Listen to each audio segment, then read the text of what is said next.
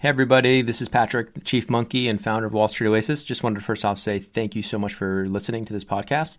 Second, want to make sure for any of you in the market for financial modeling training, remind you that Wall Street Oasis does have some incredible financial modeling training courses, including Excel modeling, financial statement through, linking up the three statements, DCF, valuation, M&A, LBO, even more niche courses like 13-week cash flow, venture capital course, real estate modeling, you name it. Go ahead and check them out at wallstreetoasis.com/courses. Thanks for the support.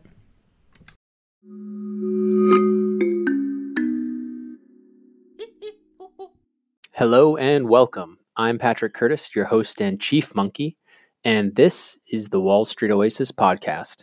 Join me as I talk to some of the community's most successful and inspirational members to gain valuable insight into different career paths and life in general. Let's get to it. In this episode, member M. Ledyard shares her path from working in corporate development at International Paper and moving up the ranks to her transition to investment banking. In part 2 of this two-part episode, Megan shares her experience as an associate in investment banking, how she survived without prior banking experience, and 2 key tips for having a successful career. Enjoy.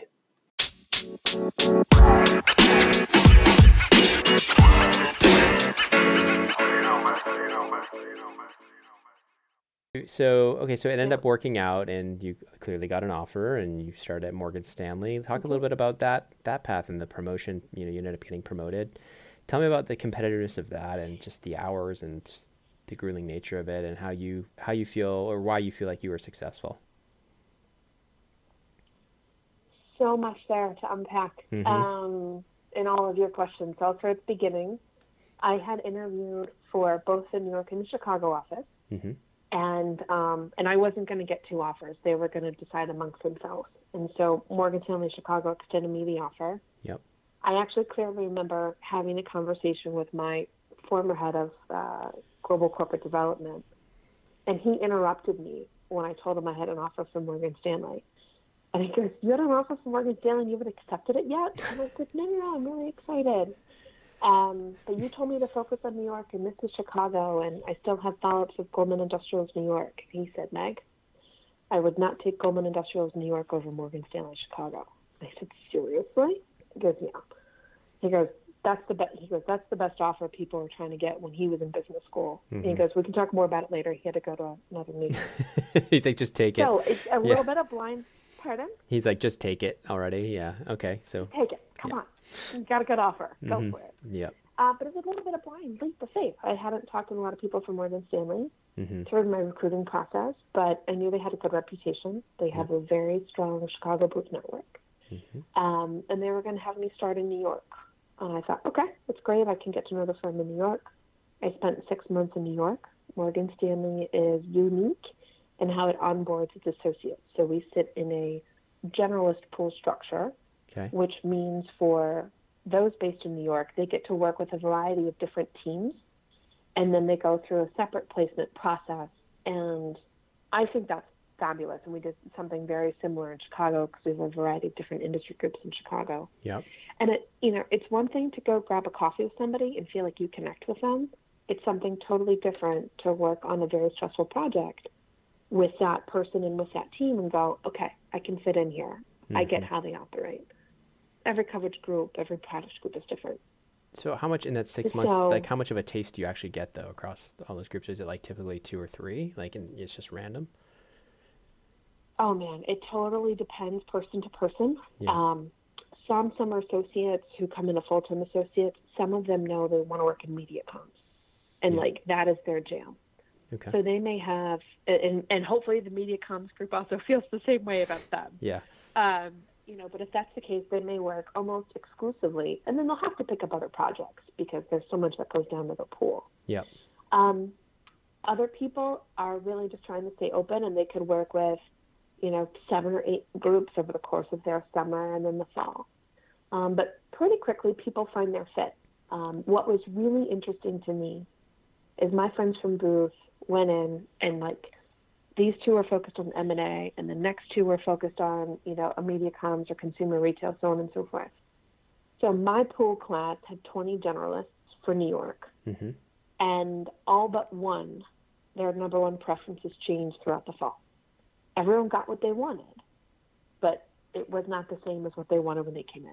Interesting. Very interesting. Yeah, really interesting.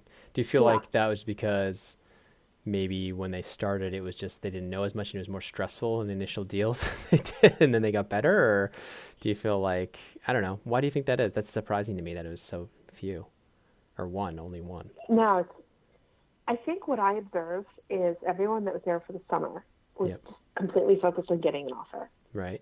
And it was, I'll take anything, I'll do anything. Right. Let me know how I can be helpful. And you're certainly trying to get to know the teams, but there's just, your guard is up because they want to make a good impression. Yep. And now that you have the full-time offer and you're able to kind of like take a deep breath and actually work on projects and get to know people better, I think they start to find their fit in a little bit more of an honest way, a little bit more of a natural way. Yeah. And every pool class is different, for sure. Can you tell me a little bit about, can you talk a little bit about coming from a corp dev and strategy background? Do you feel like the analysts were, I know when I was at Rothschild, were the analysts kind of, there was a little bit of a tension between the analysts and the associates, especially the associates who hadn't done banking before. Did you feel that where you came in and you felt like, okay, oh my gosh, these analysts are running circles around me in the model and it's tough to manage them? Or was there a good, were the analysts really helpful to you? Yeah, it went both ways. There were certainly analysts that I felt a great amount of tension with. And there are other analysts that were incredibly helpful to me. Okay. One thing that I really liked about what we did at Morgan Stanley, particularly in the Chicago office, is for the first couple of months, the associates would operate without an analyst. And that was really to push them to do the modeling, to spread the comps, to pull the data, to really understand fundamentally where everything comes from. Yeah. And to really ensure that those technical skills are sound. And, all of my friends across Booth had different experiences in different banks. What that amounted to me at Morgan Stanley was you have some very, very technically sound bankers because those associates are much more confident and they are much more capable and effective than with the analysts as they then move forward. And it's not perfect, but if you are not technically sound at Morgan Stanley, you won't make it. Right. It's just... Did you feel like that time, was that enough time for you to feel confident when you were given an analyst?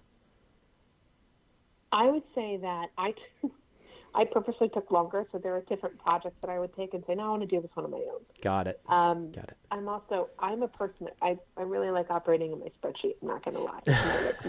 My little comfort zone. You enjoyed it. Okay. I really did enjoy it. So I probably, where other people might have taken like 3 to 4 months, I think I stayed on. I started getting analysts at that same time, but I would still look for projects if I could do it on my own, particularly with the VP that I really liked. Yeah. And the thing that I actually really had to push myself to do, I'm a person that unless I know like 90% of it, I'm not comfortable. Right. And what I learned how to do over time was to say, okay, I'm 60 to 70% comfortable with this.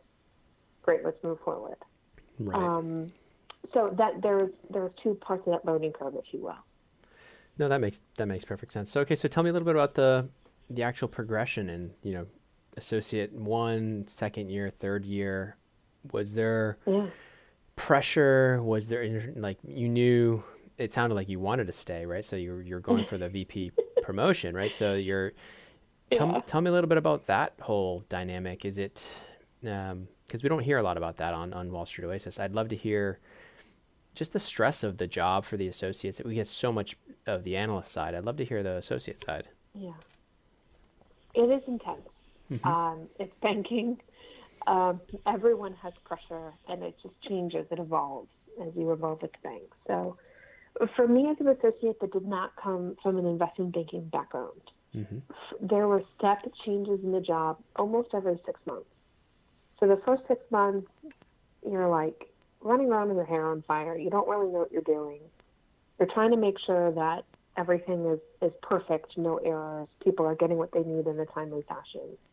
And what I chose to do, and I communicated this with my family and my friends, to say, look, you know, 2 years in business school, and then it's truly a year of, if you want to call it residency or internship or something, because banking, you don't learn it out of a book, right? You know this, you've been there. Yeah. It is all on the desk training, and I spent a lot of time with my family before I started, and kind of made that investment. Put a lot of chips in the bank, if you will. Yeah. And my friends knew me, and they kind of said, "Look, I know you're going to cancel me a lot. It's okay, but I'll always try to make the plan." Tell me about your first 6 months. Let's stop there for a second. Tell me about your personal life at this point. Were you, I don't even know, were you married at that point? Did you have close friends that were in Chicago that you were trying to kind of build relationships with? Or tell me, were you still friends with like your Ohio State, people? What was that like in terms of the personal side? Personal side. So I have 3 guys, and they are my brothers from another mother. Cool. And 2 of them, I literally have now, I had brunch with their kids last week, and the other 2 are moving back from New York. So they are the guys that I went through investment banking recruiting with. And I also have a lot of really close friends from business school. Very cool. So my close friends understood that the first year or 2 of my career, that that's what I was going to do. I was going to invest in the job, and I was going to do everything I could with the job. And, that can only last for so long, just to be frank about that. Yeah. But there was a lot of openness about that. And so I got a lot of flack from my family, and I got a lot of flack from my friends. But the promise that I did make is that when I was with them, I was fully present. That's tough to do. That's tough with your phone. It's attached. really hard to do. Yeah. But that's also if I'm in the middle of a live deal and it's Saturday at dinner, if we would have just sent the book out to the MD, I know that I can take 2 to 3 hours to go to dinner. Right? Yeah. Now, when I got up to use the restroom, I might have taken my phone and just to check emails. But when I came Nothing back, urgent. I was fully present. Got it. That's fair. Okay. So you're going through this. You kind of have put in the investment to your family, to your friends. You're basically, and you're in Chicago, correct? So for these 3+ years. For the first 6 months, I was, yeah. It was I was in New York. But then you quit. Tell me about that. Why did you move to Chicago or go to Chicago? Well, that's the plan. I guess that's how it works. Okay. Got it. That our starting class was mainly sitting in New York. Okay. So they said, go sit with your class. Building the relationships with Morgan Stanley is really important. And that's where the Chicago office invested in us and having us stay in New York for 6 months, which was really wonderful. And I can definitely see how it helped me along the way with my career. Great. And then the next 6 months back in Chicago, now my quadrant of I don't know what I don't know got smaller. But now it was, okay, now more work comes on because now you're more efficient. You can get things going, and kind of really started to move through that learning curve. And I could tell I was getting put on larger, more complex deals because there was an element of trust. Yep. And so that's where kind of the second 6 months really shifted. And then I get into the third 6 months. And what I noticed is every deal that came through, I had an analyst on it, on everything. I may have had a summer associate come through, and it was really pushing much more on the project management side of it. And when I said I was getting analysts on things, I was getting the good analysts. Yeah. I was getting the analysts where I wasn't going to have to go through cell by cell in their Excel to fix it. That's nice. It makes a big difference on your life too, I'm sure. It makes a huge difference. Yeah. It makes a huge difference. Yeah. And then, so that third 6 months was really about project management. It was about, we had a new class of analysts starting. They needed to be trained on modeling and comps and all that good stuff. They needed to kind of understand, here's how the workflow is going to go. And really sitting down and being helpful with them. And again, each bank is different. Sometimes analysts spend for themselves. In our office, that was really important to have a really strong bullpen morale, because when it's not, it's horrible for everybody. Agreed. So I would say, yeah. Well, and for me, there's the last 6 months. So kind of get to the end of the 2-year time frame. And that's when I started going to meetings regularly. I had clients that I covered. I was assigned to accounts. There were people within the account that I was supposed to try to maintain connectivity with. And from that juncture, then I go into my third year as an associate, getting ready for VP promote. And I remember getting hounded one day by one of my MDs. We were getting ready for a board meeting. It was a thick, intense book, which is never usually what you do for a board meeting, but this was for a specific deal. And she grilled into me, and she finally found an error on one of my 60 pages. And I take that very personally. Yeah. So she caught me the next day. Yeah. And she's like, I know you're mad at me. And I'm like, I'm not mad at you. I'm mad at myself. And she tried to explain something to me. And I'm like, okay, I get it. And she's like, no. And she tried to explain it a different way. I was like, no, hey, I get it. It's fine. And then she said to me, I'm not going to treat you like an associate when you're functioning as a VP. You should be treated like a VP. I was like, oh, okay. And so that's sometimes how you look at that VP progression. It kind of just happens over a course of time, but it comes with your MDs trusting you. And your MD's kind of saying, I know if I give it to her, it's going to be done right. People are going to be cool. Life is going to be good.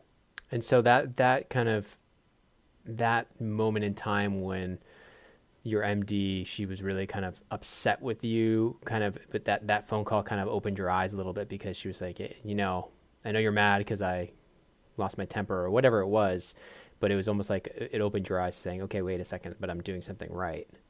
And I have a path here. Is that what you're saying there? And I will be totally fair. Yeah, the MD did not lose her temper at all. Oh, okay. I mean, she just pointed out a mistake. She just pointed out a mistake, and it made you feel like frustrated. I should have seen that or whatever. Yeah, and MDs that don't lose their temper, and they kind of have more of this quiet tone, and they look at you kind of out of the corner of their eye. They slow down, looking at you. You're like, I'm in trouble. Yeah. I get it. More of that, like, you knew you screwed up, and you like them so much, you don't want to screw up. And so I was mad at myself. I was not mad at her. Right. But again, she is one of those MDs that really care. That's great. And she's very good at her job. Yeah. So you wanted to do well for her. So tell me, and so it was kind of a foregone conclusion that you were going to get the promotion. And tell me about, let's talk a little bit about pay. Was it, I mean, we already kind of know the pay structure, but were the years getting better as business picked up and as you started getting put on larger deals? No, to be fair, pay never really materialized where I expected. And even in the years that you made top bucket, you're like, that's top bucket? Okay. That's surprising to hear. Right. That's surprising to hear. I know. So yeah, I mean, I know we have a ton of data on banking. Typically, I assume first year associate, you're coming to school. What is it? The base like 125, 130, or 150 now? I don't even know. They switched it. So we got a bump midway through. Like, we started at 100 and we're supposed to move to 125. Yeah. And I think they moved us to like 150. We got some retroactive. Right. And then for associate pay, you move up 25,000. And the bulges, you move up 25,000 each year. Right. So by your third year as an associate, it's like 200 and whatever, 225 or something. I'm sorry? It's 220. If you're at 150, it's 225 by your third year for base. Yeah, whatever ended up to being, it was that. And then at the officer level, everyone's at 250 and stays there. Got it. And then the bonus, the ranges, was it around 80% of base, or 80% of base all the way up to 150% of base? Is that fair in terms of the range? Yeah, that's about right. Okay. Yeah. That's. And then as you get into the officer levels, then some of that's going to be deferred. Got it. And was that new? It's not all cash coming in. Was that new? Pardon? Was that new? Was that something new where they had deferred? Or no, I started getting deferred in my third year as an associate. And talk to me about that. How does that work in terms of deferred, meaning like it's in options, it's in a bonus they can claw back? What form did that take? Yeah, it's of mine, half went into cash, half went into company stock. Oh, okay. And then I think the vesting schedule was 3 years. Oh, wow. That's some golden handcuffs there. It is. Yeah, so you're not seeing nearly Yes, as much, it is. not nearly as much cash comp. Okay, so you're doing well for yourself, but you're working really hard for it. The hours are what, 70 Yeah. to 70 plus, I assume, if you're a top associate. Well, then when you put travel on top of that, it kind of depends on how you travel. Yeah. So typically I would be in the office sometime between 9 and 10 a.m. Mm-hmm. On a good night, early year associate to late year. Okay, so first year associate, I usually try to get into the office by 9. Yeah. And then I was averaging leaving between midnight and 2 a.m.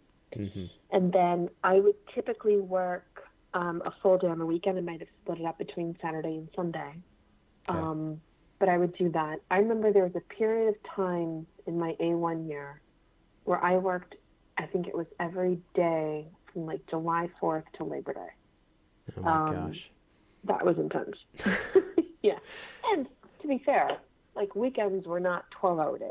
That's Right. just Only 5 or 6. Only 5 or 6. Yeah. No, I know. Even as an analyst. People talk a lot about 100-hour weeks. And so I'd like to be able to kind of clear something up here. Yeah. Let's exclude the travel here for a second. Mm-hmm. A 100-hour week is incredibly intense. And it also assumes that you are at your desk actually working. Yeah. Right? Not taking the coffee breaks, not like going down to the gym for an hour, so on and so forth. But in my you're on I call. might have worked. You're on call 24/7, but you're working maybe 70 hours, but you're in the office maybe 85. That's the problem. Right? I mean, no, there are times that you do get up to 100-hour work weeks, but they are rare. Yeah. They are truly rare. Yeah. I would say by the end of my A3, I would usually be able to be in the office between 9 to 10, and then I would leave ideally between 7 and 8, and then I might have a little bit more work to do at home. Mm-hmm. And then as I started traveling more, that in a way it got better, but it got worse. Right. So it was, you're on the road, you're leaving home at 4:30 in the morning to catch a 6 a.m. flight. Ugh. You're not really getting back home maybe until 9:30, 10 o'clock at night. And you're trying to find ways to review books and so on and so forth in between. Mm-hmm. But there's also more freedom and more intellectual curiosity, more intellectual challenge that comes along with it. So the hours never really, quote unquote, get better. Right. But I enjoyed more of them. I enjoyed it more when I was traveling rather than just sitting in the office. That's fair. And so you kind of were getting a little more of that intellectual curiosity. You could think a little bit more rather than just be grinding in the model and think about managing your team and reviewing the books. And so when that promotion came, tell me, what was the thought process? Was it like, is it a big celebration? Is it expected and kind of, not that big of a deal for you? Or did you feel like, hey, this is somewhere I'm going to be for a very long time, and similar to, International Papers, somewhere you could see yourself being potentially there forever and potentially getting up to MD? Absolutely. I would say for me, it was somewhat expected. Mm-hmm. And I think for most, you're given a heads up maybe at the end of your A3 year, like if things aren't working out. Yeah. And there was a lot of client responsibility I had been given. So it was, man, if this doesn't come through, something is really wrong. Like you were too critical at that point. You knew that like they couldn't just say bye to you. You were going to get the promotion. No. We're all replaceable. Yeah. We're all replaceable. But you had developed relationships with key clients, right? So I would say that it would be awkward. It would be awkward. Right? It would be awkward if I just kind of got pulled out. Right. But trust me, it's happened. Lots of different things happen. Right. Okay. Yeah. But no, as a VP, you're still very replaceable. Just to be clear. No, but I think for me, it was an opportunity to step back and say, okay, A3 year is they're all hard. Okay, yeah. They're hard in different ways. Mm-hmm. But now I've gotten a little bit more of a taste of VP. I was ready to kind of evaluate it over the first 3 or 4 months and seeing how it goes. And as I really start to see more of what the MD role looks like, the kimono gets opened a little bit more. Mm-hmm. I doubled down. And I was very excited about that career to managing director. I had two really fantastic mentors, and they had pulled me onto their book of business. Mm-hmm. And there were times that it was really hard. We were thinly staffed in Chicago, so as a VP, you didn't always get an associate. Yeah. So that first 6 months as a VP can be a really tough transition because you're trying to do the VP job, but you're having to do the associate job. So you're trying to make sure you get a good analyst who can do the analyst job and also part of the associate job, so you can kind of like bridge the gap there. Right. And I really enjoyed it. It was a fantastic experience, but the reason it was so fantastic is because I got to work with really great people. I had wonderful clients, and in Morgan Stanley, there's tons of resources. So tell me why they expect a lot out of you, but they give you what you need to do your job. Tell me about the transition to New York. Why jump to New York then? Was it just a better place to be as a VP, or like did they want you there? What was the thought process there? Mine was totally personal. So my significant other had just gotten back from a tour in Afghanistan, and he was reacclimating into life. Mm-hmm. He did not want to go back to his job in Louisville, Kentucky, and JP Morgan has a fantastic veterans integration program, internship program. Okay. So he earned a role with JP Morgan in New York, and one of my two mentors was based in New York, and he had consistently asked me, "When are you moving to New York? When are you moving to New York?" And had done that for a couple of years. Yeah. So when I checked in with him and said, "Hey, Sam's got a job in New York," mm-hmm. he said, "Oh, great, we can do, da-da-da-da-da." He's like, "It's going to happen." He's like, "You're here tomorrow." I need to go ask permission. Yeah. Yeah. I was like, I need to go ask permission, see if my Chicago team will let me move to New York. Right. But, with Morgan Stanley's fantastic. Within 2 weeks, they said, absolutely. We just had to go do all the paperwork and was ready to go. So you get to New York. Is it the culture very different in between the offices? Can you talk to me a little bit about that? And then specifically kind of did something change where you felt like, okay, this may not be for me and I want to kind of have this change of direction, go work for a smaller firm, like back to Corp Dev? I'd love to hear about that. Yeah, no, totally. Yeah. So what I say as part of the global consumer retail team, I really do mean it was truly global in nature. Mm-hmm.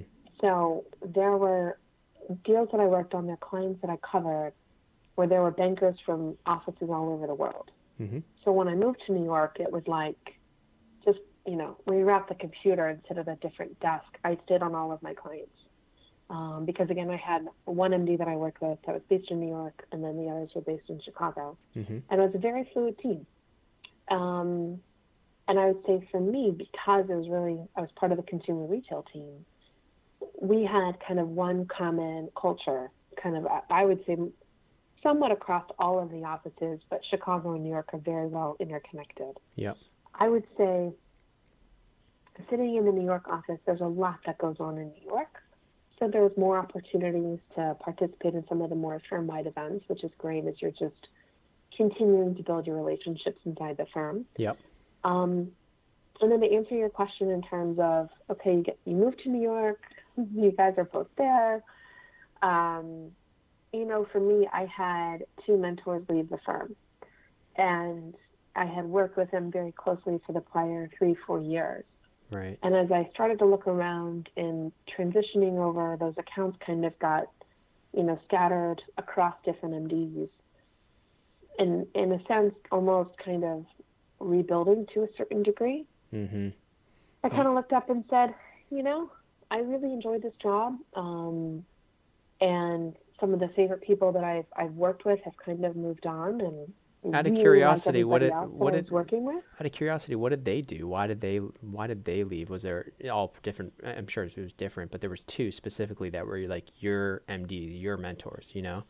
Was it something where they jumped to other banks? Was it something where they just personally said, "I'm retiring," or other things?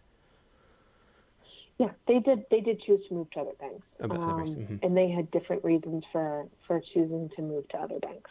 Got it. And were they trying to pull you? Were they trying to pull you with them? Different banks. Were they trying to pull you with them? They could not. They had a no hiring clause, and banks enforced that pretty closely. I think both of them had 2-year hiring can't touch. Makes sense. Okay. Fair enough. Yeah. So they couldn't recruit you. They couldn't bring you over. And so, but you felt, this makes perfect sense. So you're sitting there, your two main mentors are now gone. Your clients are kind of scattering across all the other MDs.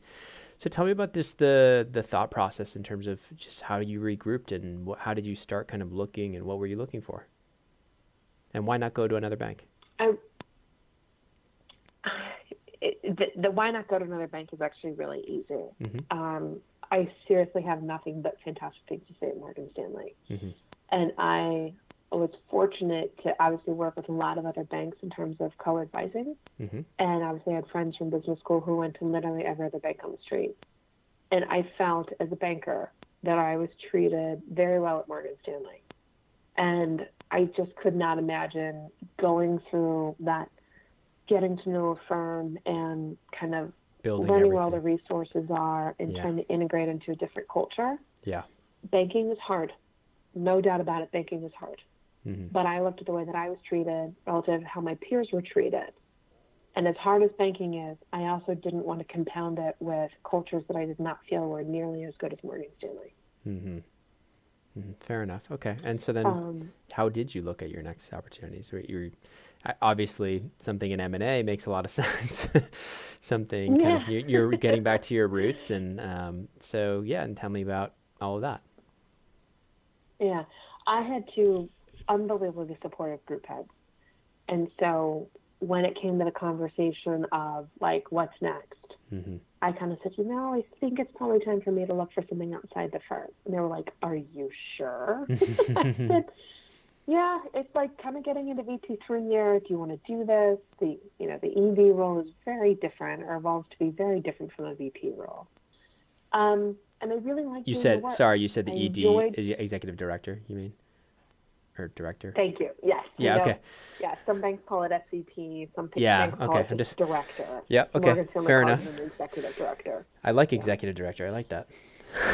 So you were you had that kind of lined up, and they're saying, "Are you sure you want to leave? You have potentially much more. You could build this business, and you could, I assume, make a lot of money. But at this point, probably money isn't your biggest concern. You've done well, and you probably have enough.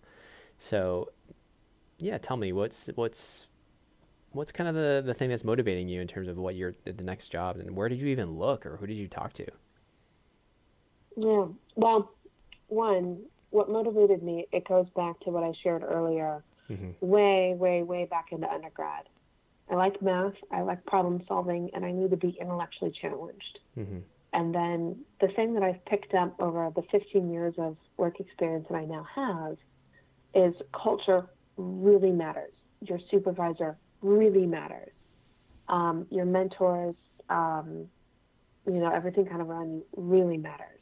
Mm-hmm. So I wanted to take that and say, okay, let's take a step back. I never really did that, find yourself search in business school like a lot of other people did. Yeah. And Morgan Stanley was incredibly helpful.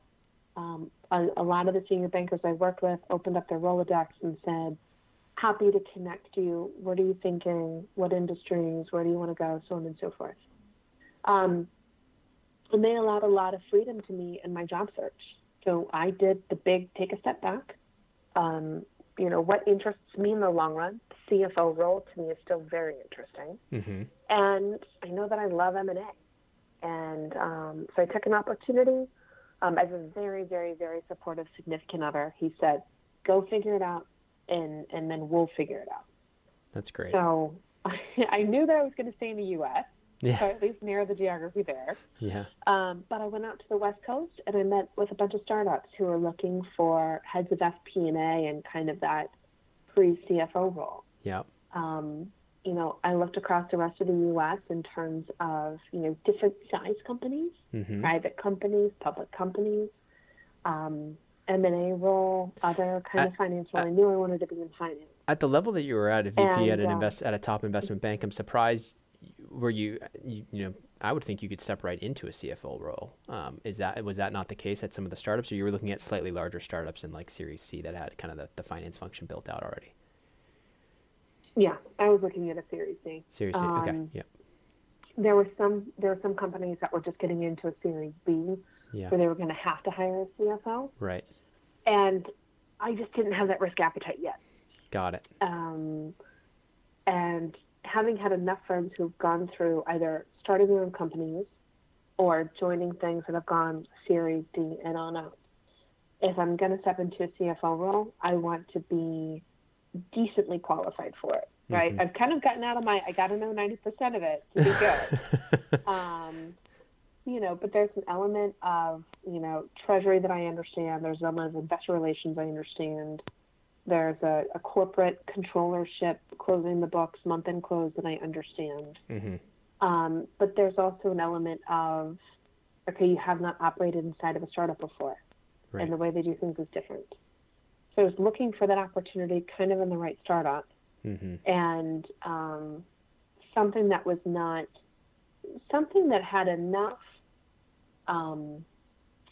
runway and a business model and a culture and where I kind of align with the beliefs. Yeah. And I realized that I wanted to be either in the Midwest or stay in New York. And Great. So therefore, if you're looking at startups and you're not ready to be on the West Coast, your funnel gets quite small. Fair. So, an opportunity came up. There were many of my clients were unbelievably helpful. In fact, a couple of them came and said, I wish I would have known you were looking in the fourth quarter. Like, we just filled a job. And I was like, no, it's great. But tell me a little bit about like the interview process at these more senior roles where, you're interviewing for senior FP&A managers, directors of M&A.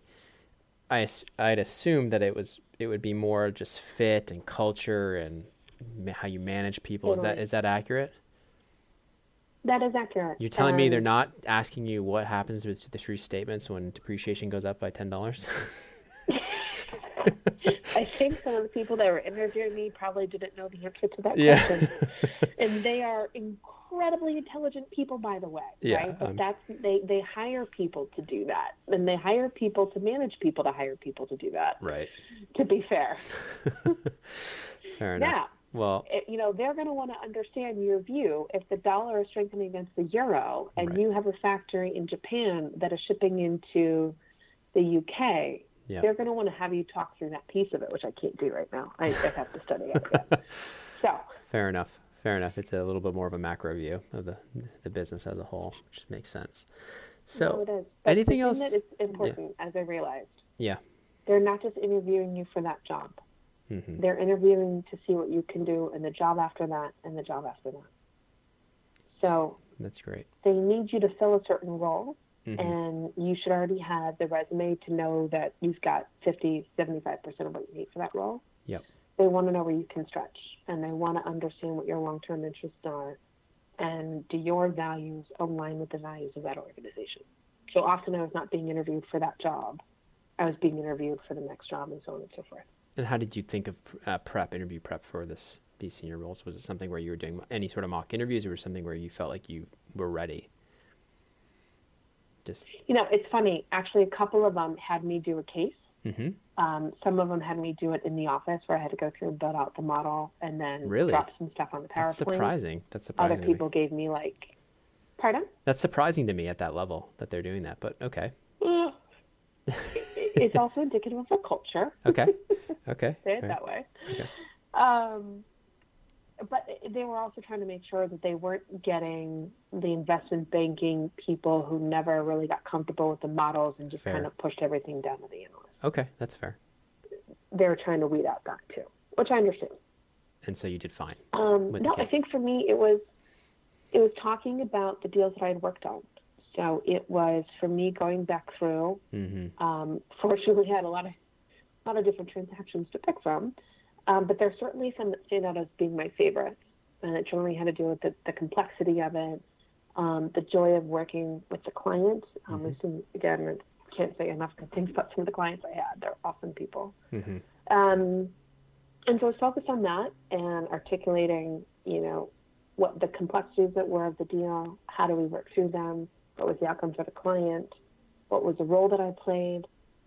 And then the other piece of it just goes to, like you said, like knowing yourself and articulating as crisply as you can what's important to you and what do you want to do and where do you want to go. And then the last piece of it is, what questions do you want to ask them? Right. And interviews were usually split 50-50.